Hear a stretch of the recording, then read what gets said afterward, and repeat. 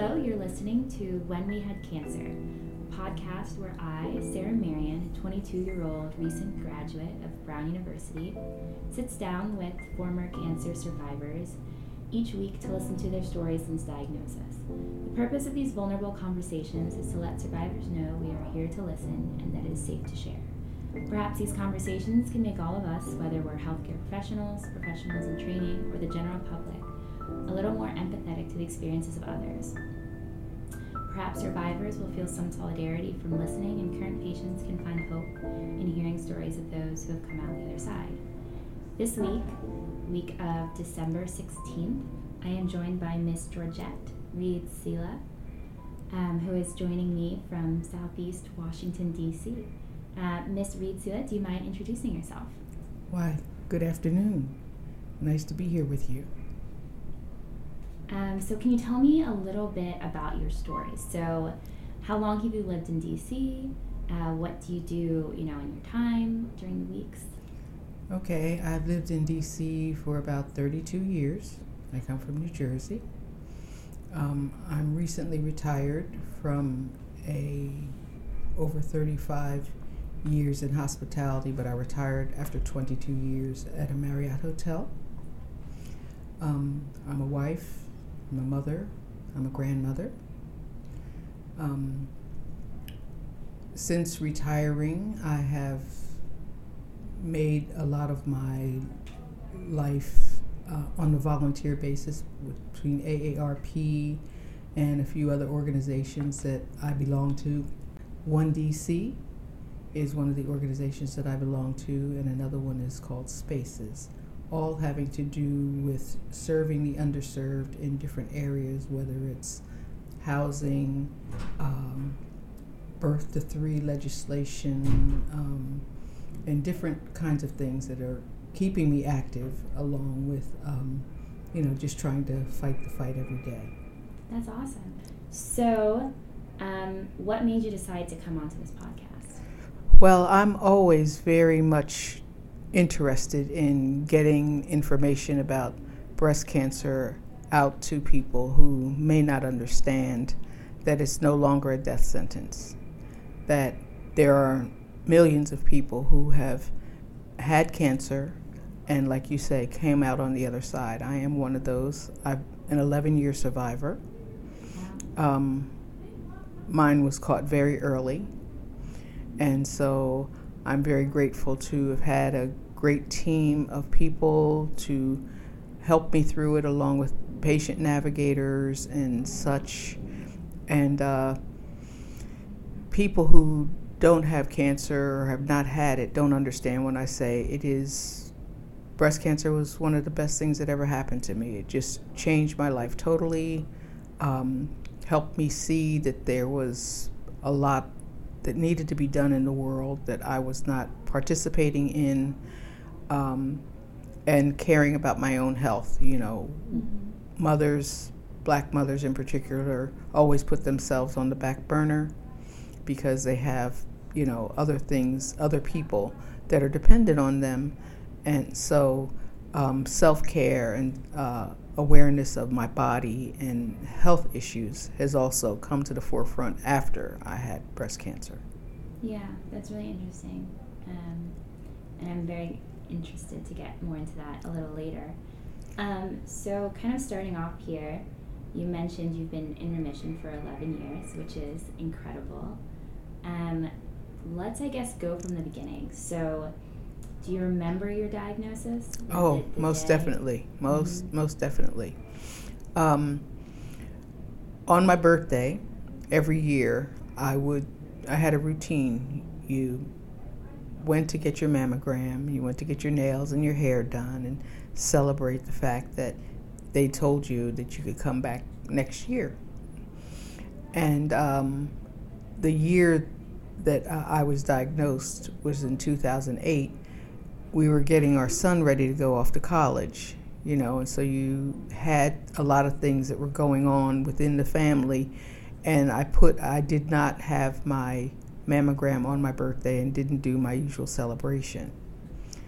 I said I'll get around to it, after all this is over. So after we took our son off to school and left him and everything, when we came back, there was a message from my doctor saying that I missed my February mammogram. Now this is August, and is your birthday in February? Yes, my birthday's in February, and he made the appointment. He was my doctor for a long time, and that I should just go and have my mammogram done because I usually don't miss it. And so I kept that appointment. I had no indication that, in self-breast exams, there was nothing that was unusual. I didn't have any of the symptoms because my cancer was very early caught very early. And the day that, because at the time I had very dense breasts, I always had to go back for a second appointment. And naturally, they called me back and told me to come in for my second appointment. But I was ready for that because that always happened. Mm-hmm. After my second appointment, they called me and told me that they needed to do a biopsy, that they saw something on the film. And so in my mind, I was like, okay, this is not what normally happens. I went in for my biopsy, and then I had an appointment with a surgeon that they made ahead of time just in case. But when I went to see him, on the day that I went to see him, I already knew that they were going to tell me that I had breast cancer. And I remember sitting in Dr. Butler's office, and he was, trying to do things just like he would normally do, but I could just sense that he was trying to get ready to tell me that I had breast cancer. And he told me, but in telling me, he also told me if there is good news, it is that your tumor is the size of a green pea. And we are going to do breast conserving surgery, and it's going to, we'll take out a few nodes, we'll test those as well. And I think it's going to be, naturally he's putting a positive spin on it. And I was good up until then, until I went out into the waiting room and there was another lady there, and I kind of had a moment. But just everything that he told me was right. I had breast conserving surgery, which meant most people called it a lumpectomy. They tested quite a few of my nodes, and there was no indication there was cancer in any of my lymph nodes. So it was very good prognosis. They did recommend that I have radiation and not chemotherapy. And so I had, after surgery, in fact, the day that Barack Obama was elected president, I wouldn't have this surgery until after he was elected. So the day after is when I had my surgery. And then when it was time for my radiation, I wouldn't have the radiation until after the inauguration. So the day after the inauguration, I started with my radiation therapy. Like I said, having breast cancer changed my life. There are people that I had radiation therapy with that are still my friends now. We kind of hang out together every now and then, might go to lunch or something, see how, each other are doing. And there are also those that made their transition who, their cancer came back and they died. So that's pretty much how I found out story. And it, like I said, it has changed my life for the better. I went back to school. It was on my bucket list to go back to school, and I got my degree from the University of District of Columbia in sociology in 2017. And that's how I got involved with some of these other groups that I'm involved with now, because of contact with professors and things at UDC who, helped me see that there was a whole other world out there, that, things were happening in my city, that I guess I was in some bubble and didn't know some of the things that were happening and some of the injustices. And so I started to get involved in those kinds of things. Yeah, that's really incredible.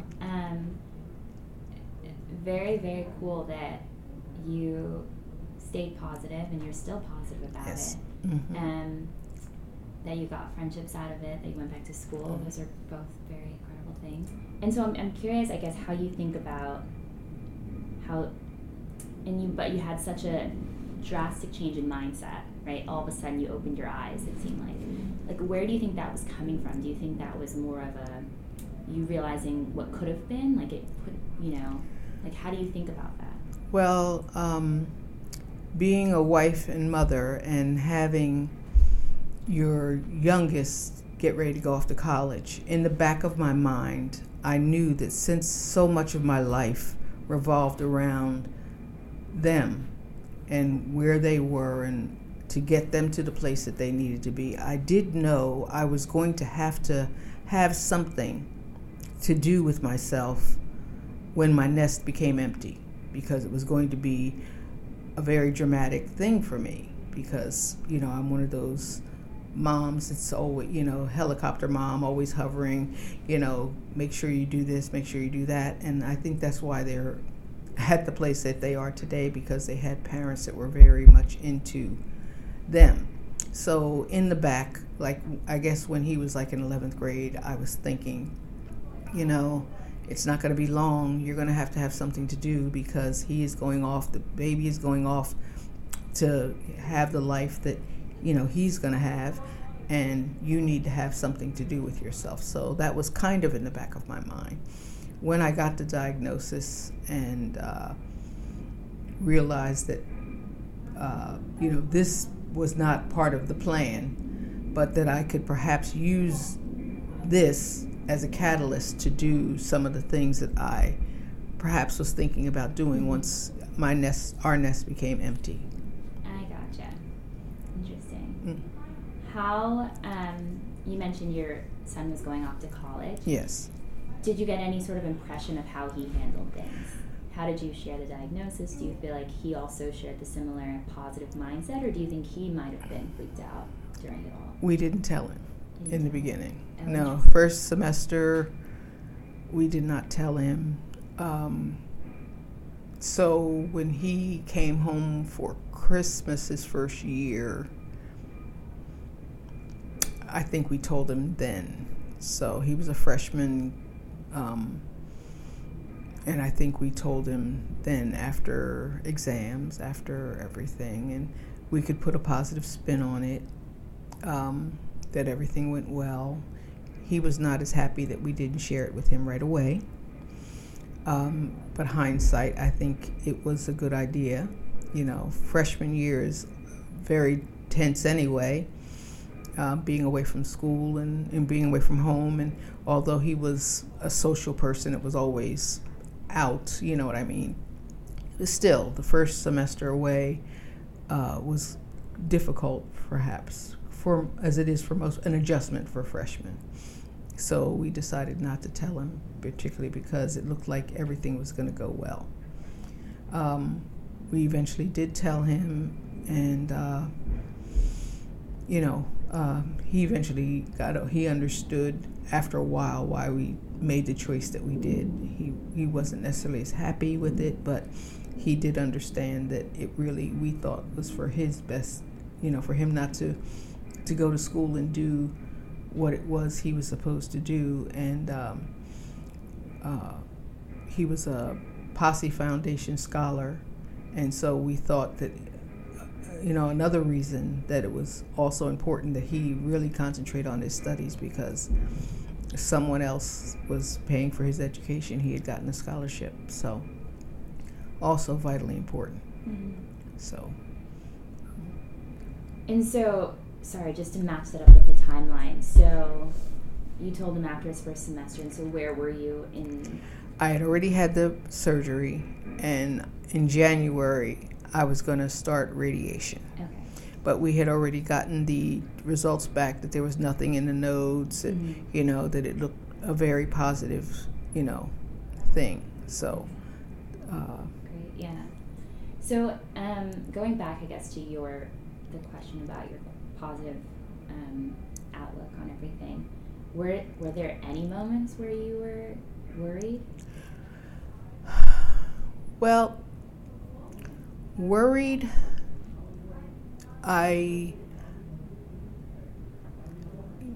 well, you know, the elephant is always in the room.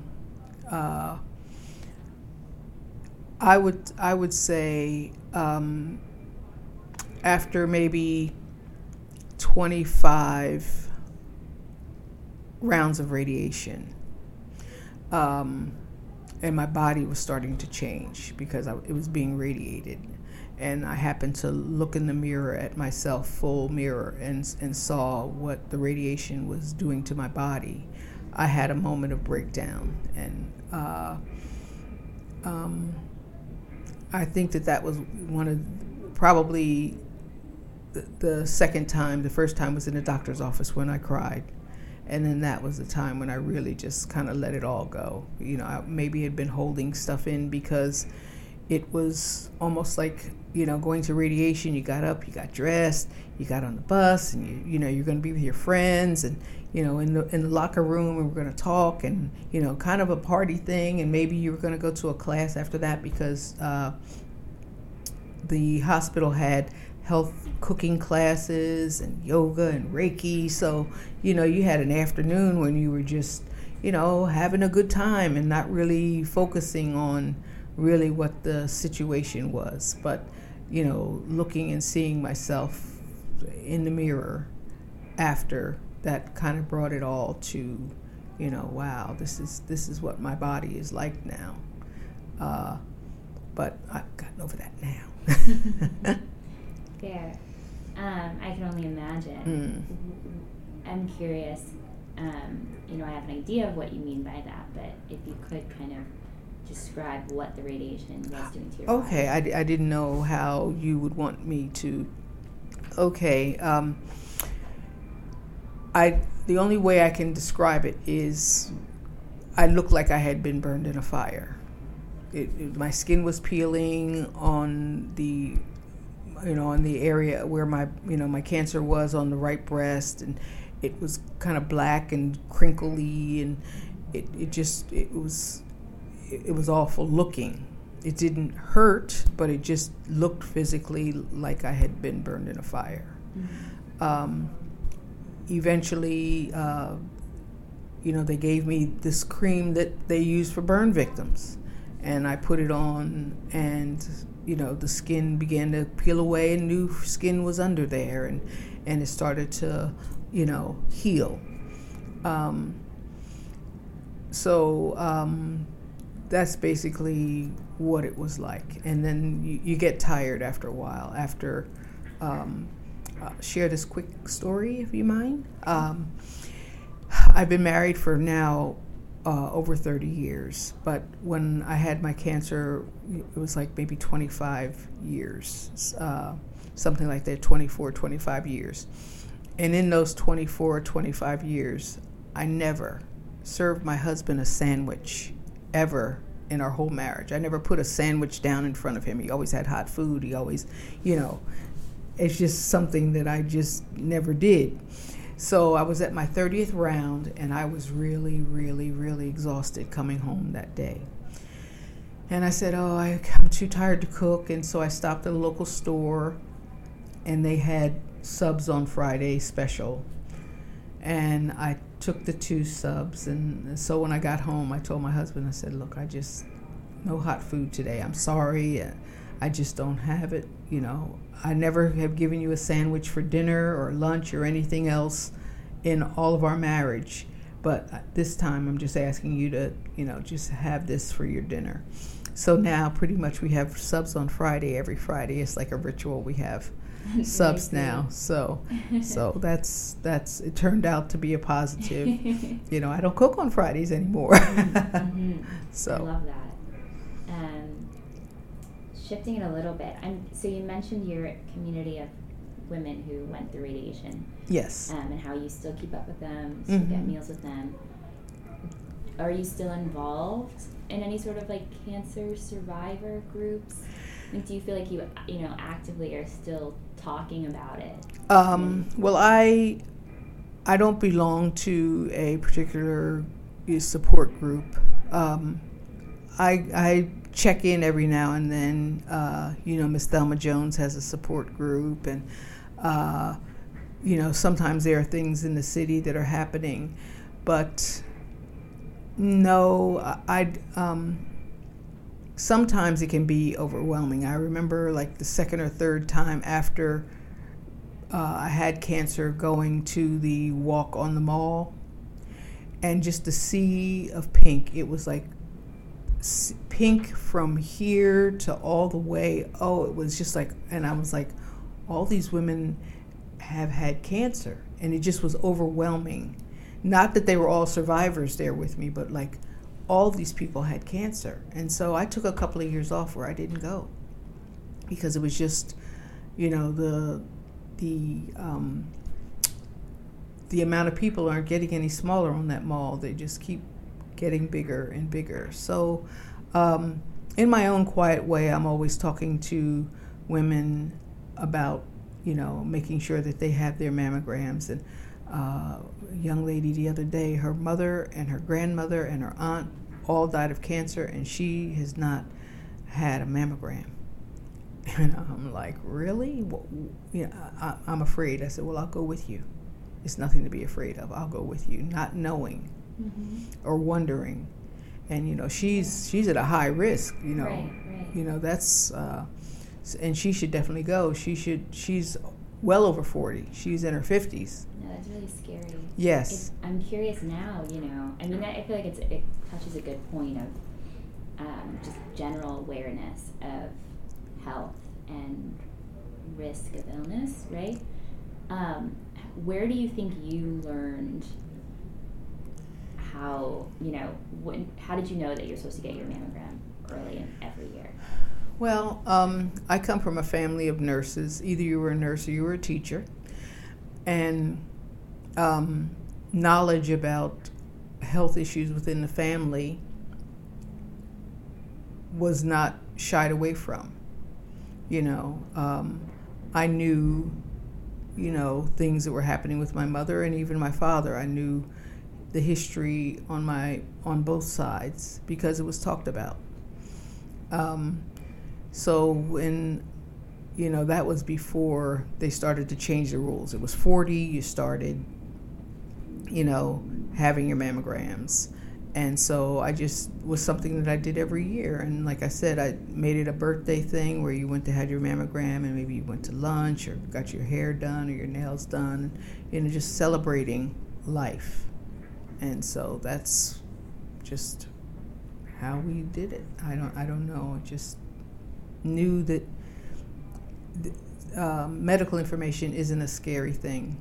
It was not for my family anyway. We talked about things, and we knew that these things, and when something was wrong, you talked about it. If you found a lump, or if you something, you would tell someone, or go see a doctor. So yeah. Do you still get your mammograms every well, after my surgery was every 6 months. Okay. And then after 7 years, I'm annually. Yes. So I'm not right on my birthday, but I'm maybe a month behind, based on but like in March I get it done. Yes. Still do the same thing: mammogram, lunch, nails and hair. I love that.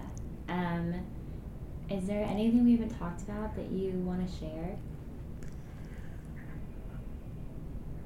I know that there are women out there that have seen something that's not normal, that they normally haven't seen, whether their breasts are seeping or they feel something, and they haven't told anyone, or they haven't gone to see a doctor because they're afraid. Do not be afraid. Go and see, because I'm proof positive that cancer is not a death sentence. That you can, if it is something, you can survive this, but you have to get it early. You cannot wait, because waiting is just making it worse. You could be stage 0-1 now, and waiting could push it up to 2 and 3 and, gosh forbid, 4. So early detection is the key and the cure. Also, have changed my diet, the things that I eat. The statistics are not wrong when it talks about the disparity between women of color and Caucasian women with regard to the ratio, that although more white women are diagnosed with breast cancer, more black women die. High rate in District of Columbia is wards 7 and 8.